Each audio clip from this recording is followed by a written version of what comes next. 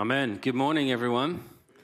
Good morning. Great to see all of you. Welcome to our online community as well. I was part of the online community last Sunday because I fell pretty sick. And in the 16 years that I've served at Seven Oaks Church, I've preached sick before, but usually, with a cold or something where I take some Advil or take something and then just kind of get my way through and then go home and crash in the afternoon kind of thing. But there was no preaching this time. Oh, no. So on Friday, I was lying on the couch. I was texting the staff saying, I think we need a plan B because I don't think I'm going to be able to stand on Sunday. And I have to tell you that it was taking all my energy to send a text. I needed a nap after the text. Like, it was that bad. It was so bad. So anyway, so all that to say, I want to thank my staff for rallying. I want to thank Brad Cheese so much for stepping in like you did. Really appreciate you. And I know that was kind of late to get a text when you were working, I think, on Friday. Hey, Brad, any chance you got something for us, man? And so I really appreciate you doing that. And I learned some cool stuff like Weebles. I didn't know what that was.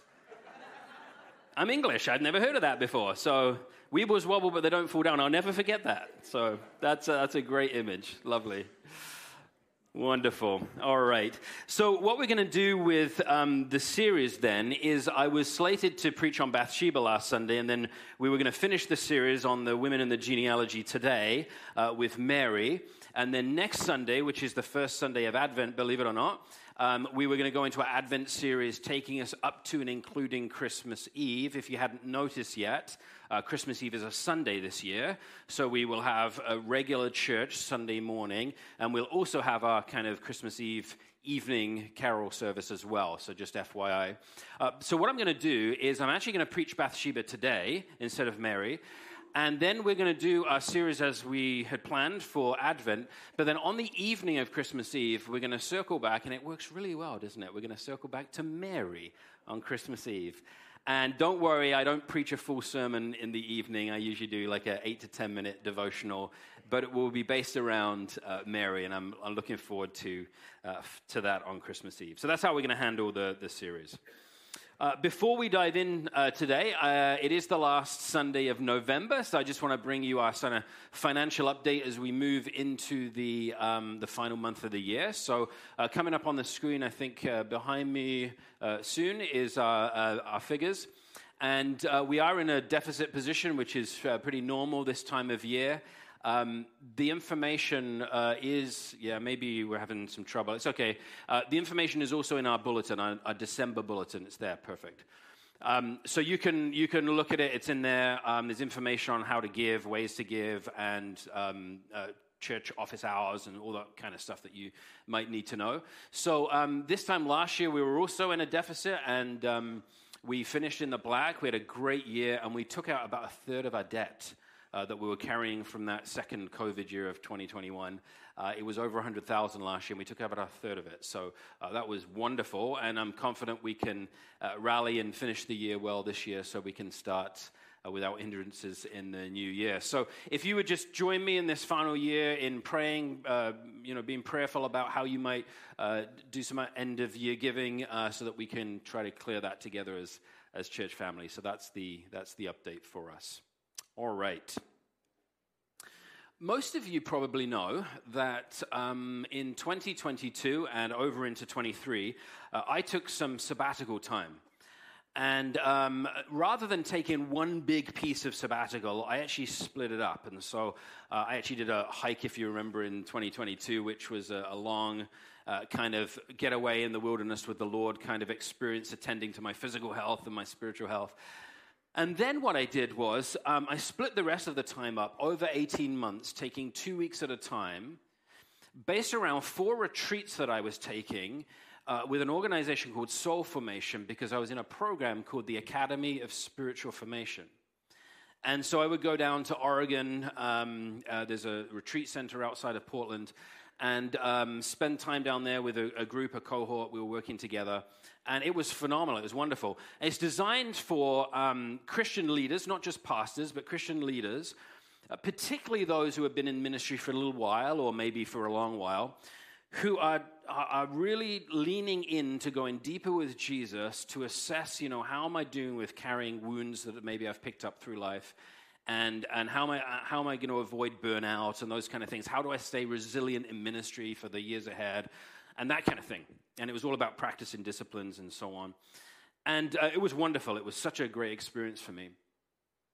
And on the fourth retreat, which was in this past September, we met together. And one of the things that people are sharing over the 18 months together that we were doing was sharing some of our struggles.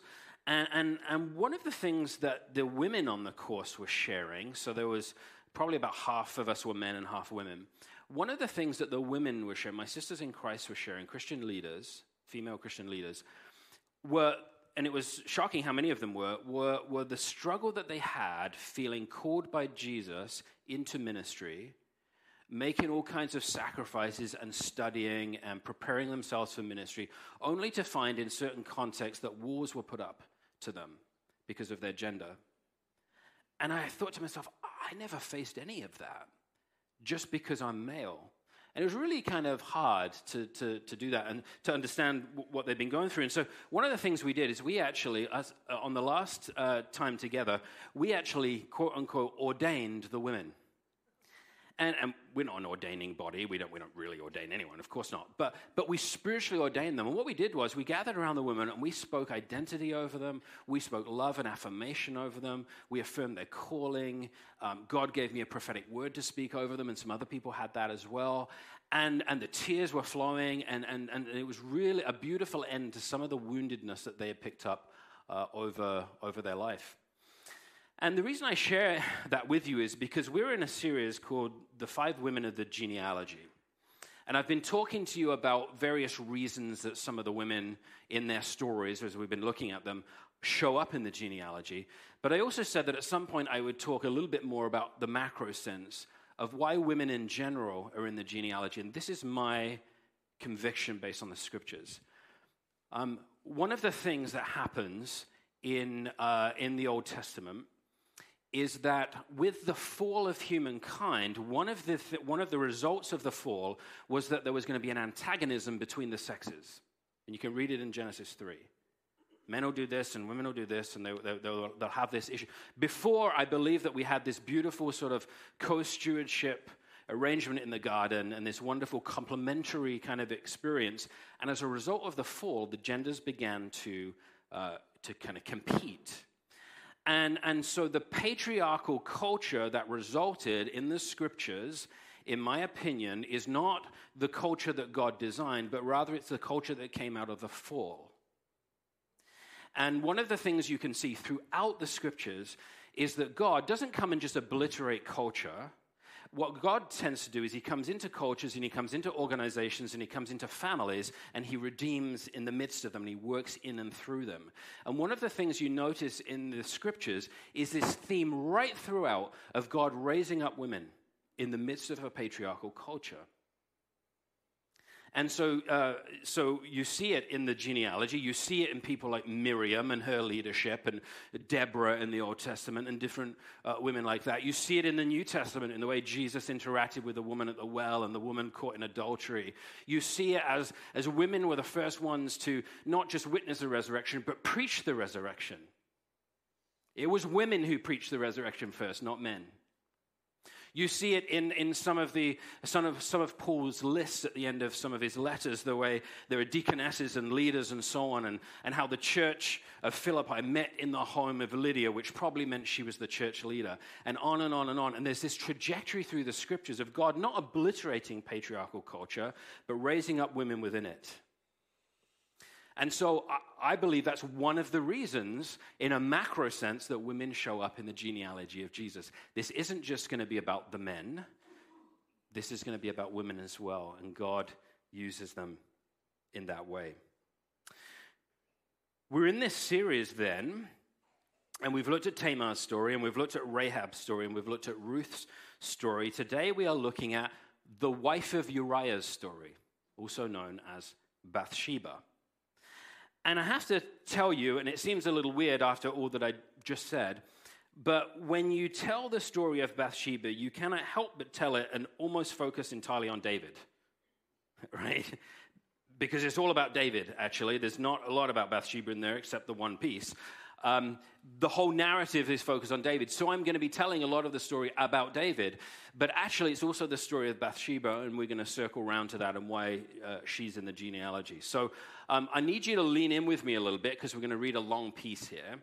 We're going to read the whole of chapter 11 of 2 Samuel and the first 15 verses of 12. So if you're feeling a little bit sleepy, kind of shake your head or whatever, wake yourselves up and try to lean in. I know it's a large portion, but it's story, so it's fairly easy to follow along with. So are you ready? All right, here we go. 2 Samuel 11, starting at verse 1. In the spring of the year, the time when kings go out to battle, David sent Joab with his officers and all Israel with him. They ravaged the Ammonites and besieged Rabbah, but David remained in Jerusalem. It happened late one afternoon when David rose from his couch and was walking about on the roof of the king's house that he saw from the roof a woman bathing. The woman was very beautiful. David sent someone to inquire about the woman, and it was reported, "This is Bathsheba, the daughter of Eliam, the wife of Uriah the Hittite." So David sent messengers to fetch her, and she came to him, and he lay with her. Now she was purifying herself after her period. In other words, the baby that's going to be born couldn't be anyone else's. Then she returned to her house. The woman conceived, and she sent and told David, "I'm pregnant." So David sent word to Joab, "Send me Uriah the Hittite." And Joab sent Uriah to David. And when Uriah came to him, David asked how Joab and the people fared and how the war was going. Then David said to Uriah, "Go down to your house and wash your feet." Uriah went out of the king's house, and there followed him a present from the king.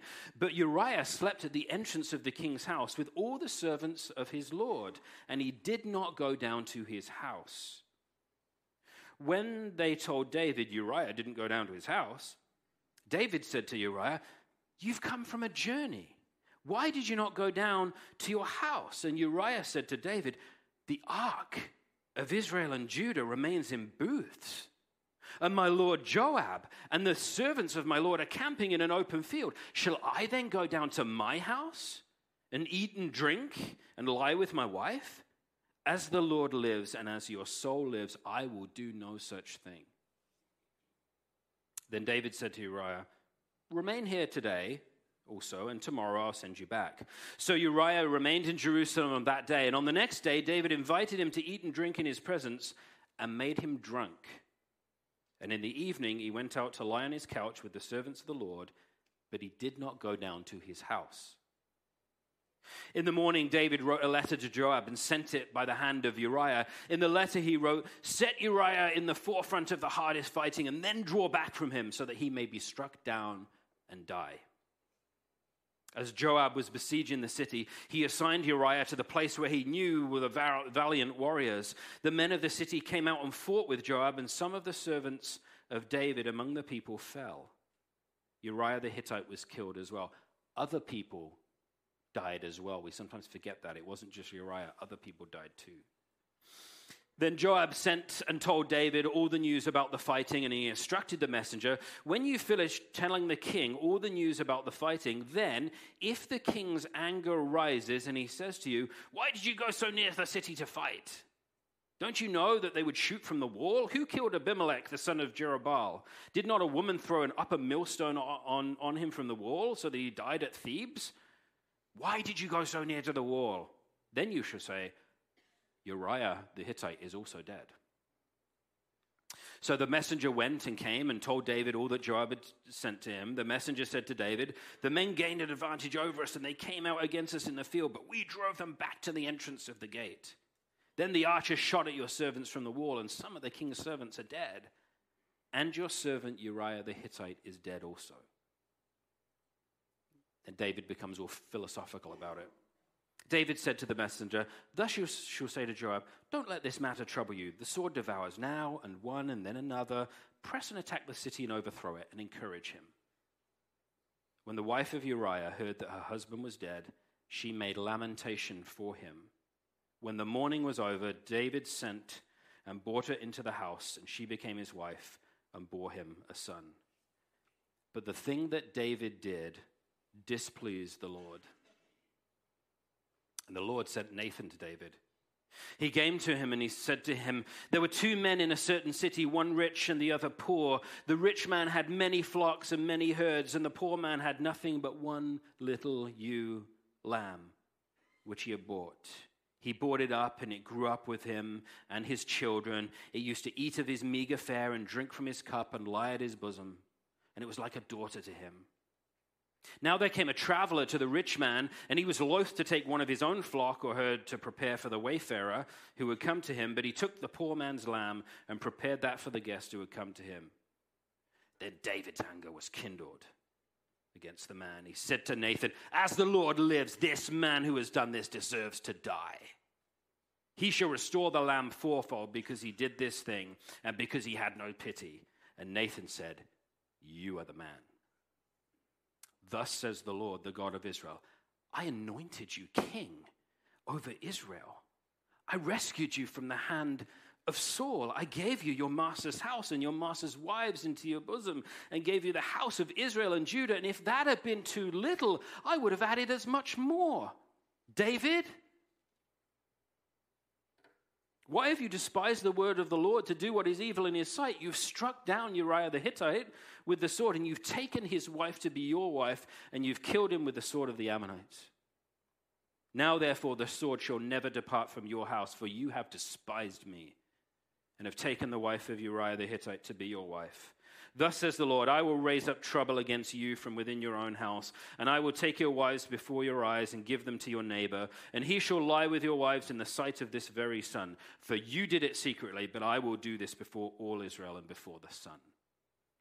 And David said to Nathan, I have sinned against the Lord.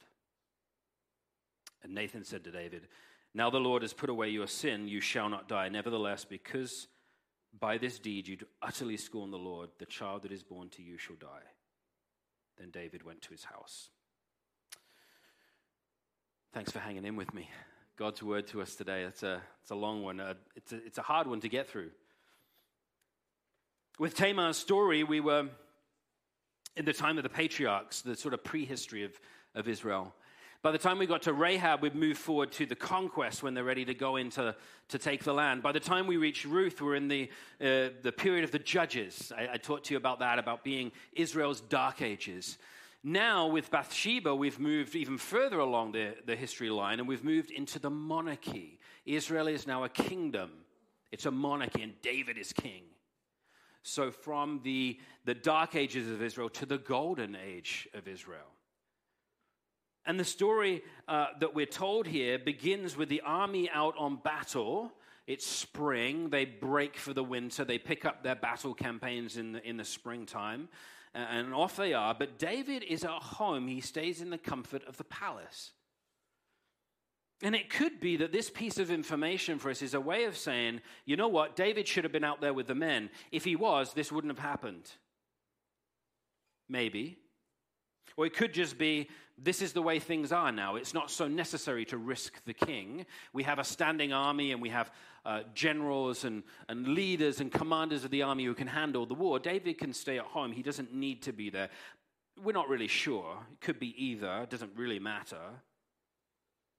But the one thing that is true, though, is not just for David, but all humans, including you and me, is that ease and security so often act as a prelude to moral failure. Ease and security, you could add to that comfort or whatever other words you want to add, so often acts as a prelude to moral and spiritual failure. For Christians, it's so true and so often the case that when we're in a difficult time and we're struggling and we have to depend on Jesus for everything, we have to hold on to him, we need him to come through for us, we're having a nightmare in our family situation, our financial situation, or whatever it is, and we're clinging to Jesus and we're looking for him and we're asking for him to help us and to lead us and to deliver us. When we're in that place, we're often a little bit more immune to sin and temptation than we are when everything's kind of cool and easy and comfortable and up and to the right in our lives. Isn't that true? It's a little bit like maybe maybe for kids, but also for adults as well. If you're away at summer camp, or you're away on a missions trip, or you're away having some kind of spiritual high, and you're experiencing the dynamism of close Christian community, and you're growing together and learning together, then when you come home, sometimes it's possible when we pass into ordinary life, we become complacent in our faith. We don't read our Bibles as much. We don't pray as much. There's not the same felt need for God to come through for us in certain ways. And it's easy to make small little compromises and begin to drift spiritually and morally and so on. Isn't that true? And in those times, it's easy to be lured and tempted into sin that puts up a barrier between us and God. James says it so well in chapter 1, verse 14 and 15. He says, one is tempted by one's own desire, being lured and enticed by it. And when that desire conceives within us, it gives birth to sin. And that sin, when it's fully grown, gives birth to death. Do not be deceived, beloved. And we fall for it all the time. Don't think, church family, the enemy doesn't see your complacency or self-reliance and start to rub his hands and thinks this one's going to be easy pickings.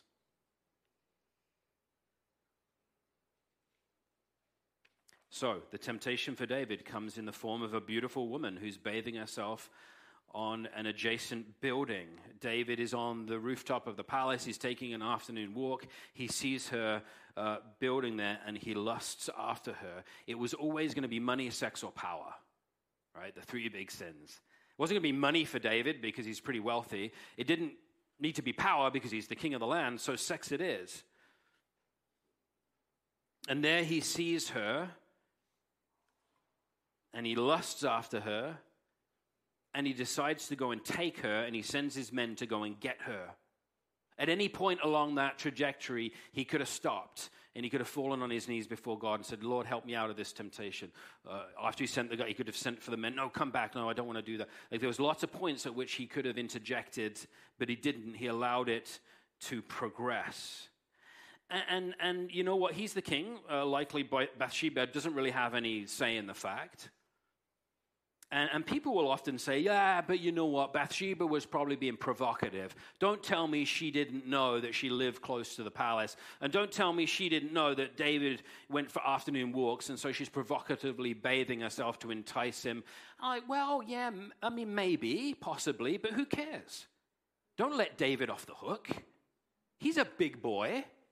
He can exhibit self-control. Don't let him off the hook. She may have been doing that. She had stuff to gain. She's a fallen human like everyone else. Sleeping with a king would probably be a pretty cool thing for her. Maybe she gets away into the palace or something. Maybe. But who cares? Let's be really clear here, because David is the one that lusts. David is the one that sends for her. David is the one who exploits his position and his power to take what he wants. Talk about me too. And the Bible makes it abundantly clear that David is the sinner. Maybe Bathsheba is as well. The Bible just doesn't say much about that. But the focus here is on David, and he sins. And this is one of the things that I love so much about the Bible. There's many things I love about the Bible, and you do as well. But one of the things I love about the Bible is that it never glosses over stuff like sin because of the personality involved. It's not like, well, he's the king. Like, let's hush that one up, right? No. The Bible won't do that. There were contemporary nations at the time that told all kinds of inflated histories. The Assyrians were really good at this. All kinds of inflated histories to make the kings look good. Today's governments and industries and businesses are perfectly moral, right? Yeah, we could go down that rabbit hole for a little while. No. At every level of government and business and industry, there's corruption and cover-ups all over the place. We know that. But the Bible doesn't do that. If the king sins, the king is going to be called out. That's what I love about the Bible. There's no covering it up. Everyone's on an even playing field. So David hears some shocking news. Bathsheba's pregnant. The game's up, buddy. She's pregnant. and her husband is fighting for you. Excuse me, you scumbag, right? He's fighting for you out on the front line. And so people are going to know that Bathsheba didn't sleep with her husband 9 months from now when she gives birth. She stepped out. The game's up, buddy. But things get worse and worse and worse. Again, David could have, at this moment, he could have confessed his sin and dealt with it and not allowed it to become this big monster, but he doesn't. And that's a word to all of us.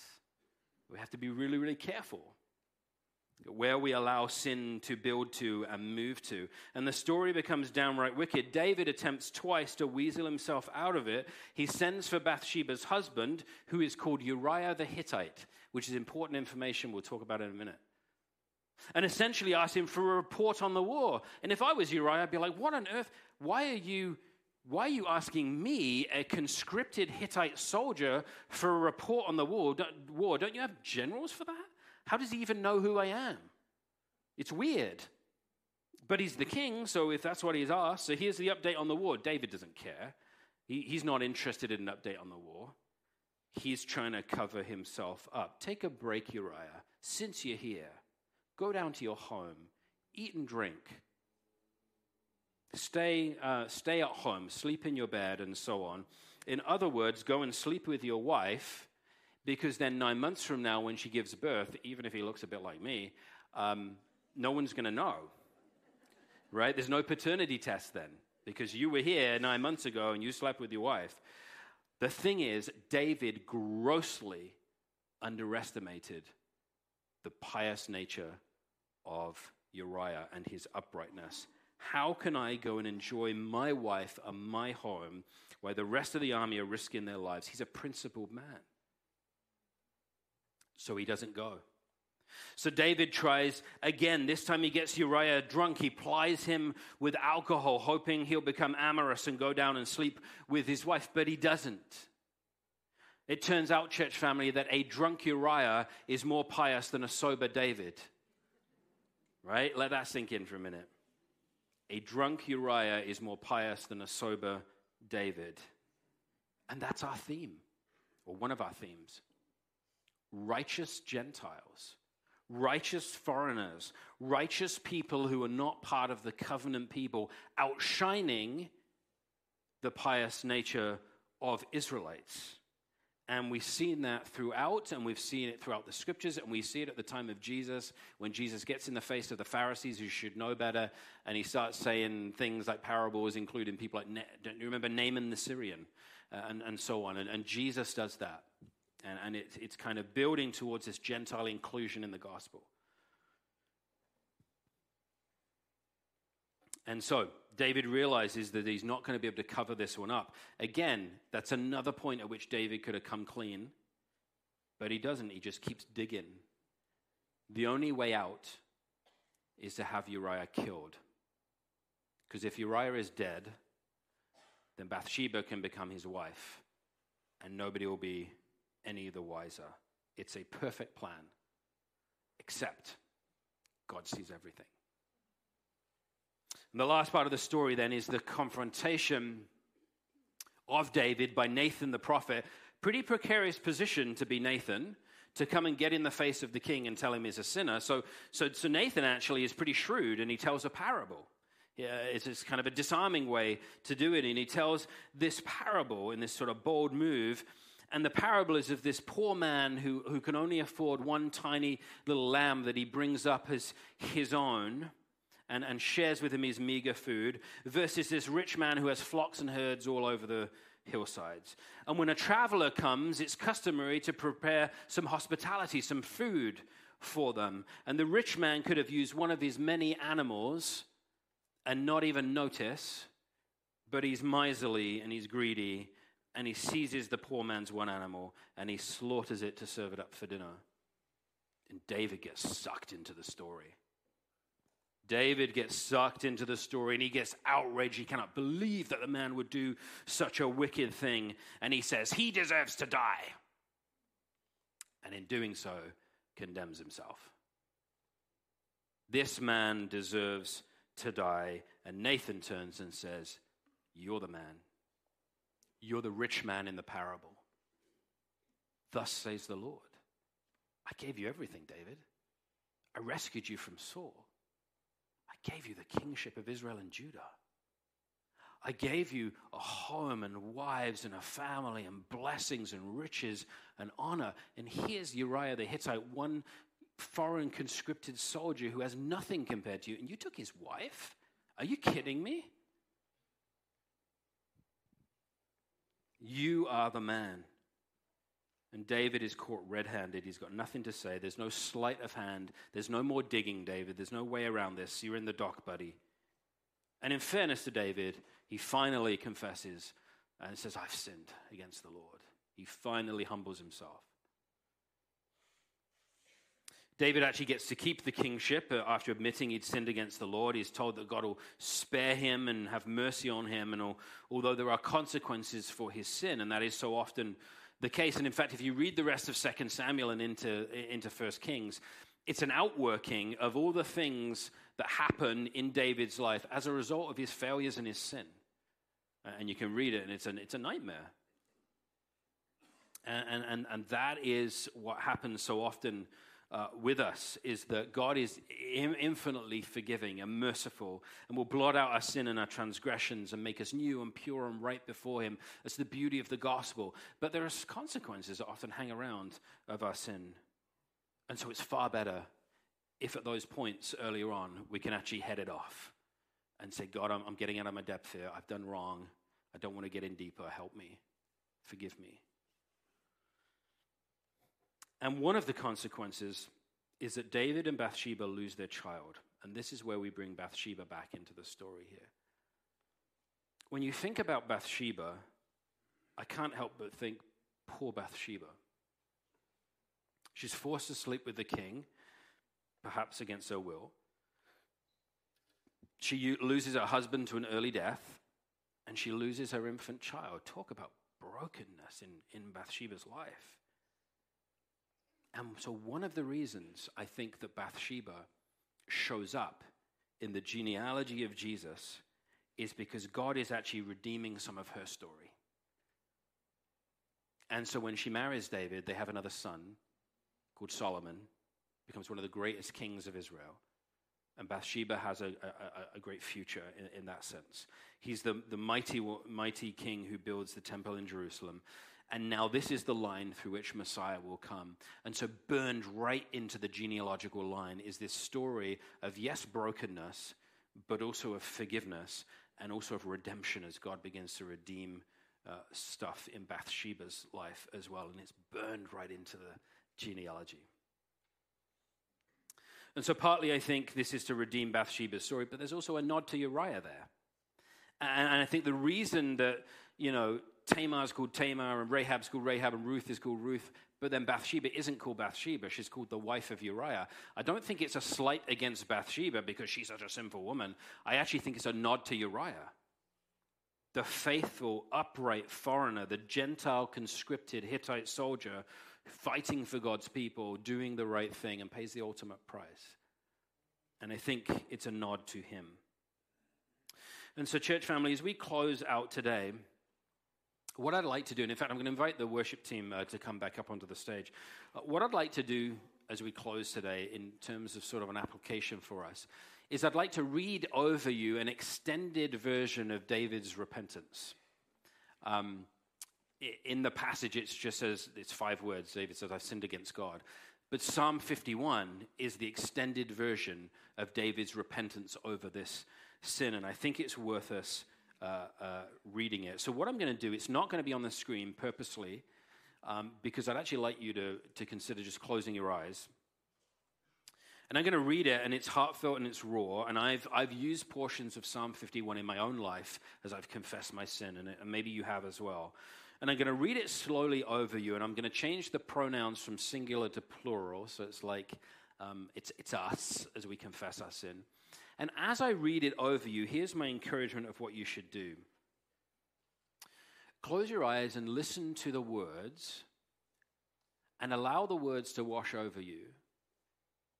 And if the Holy Spirit begins to prompt you with some things in your life you need to confess, quietly confess them to Jesus and make the words of Psalm 51 your words. And so we're going to have a moment of confession. It's spiritual workout. It's making things right between us and God. And what you find is, although when we sin, it's amazing just the fact that we get forgiven, but what we also find is the blessing of the weight of our sin. Actually, it's lifted as well. It's like this double blessing. And so, church family, whether it's some big, terrible sin or some just little thing, whatever it is, allow the Spirit to bring it to your mind, because we need to be in a practice of continual confession. And Protestants don't do that very well. We don't do that all that well. So we're going to, or maybe we do it in our own private lives, but we don't do it together very well. So why don't you close your eyes and let me read the words of David, the words of Psalm 51. Have mercy on us, O God, according to your steadfast love,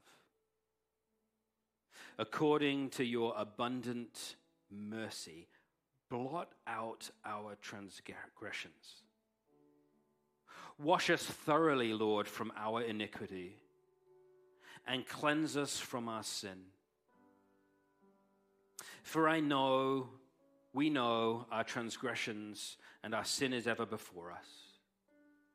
Against you alone have we sinned, and done what is evil in your sight. So you are justified in your sentence, and blameless when you pass judgment.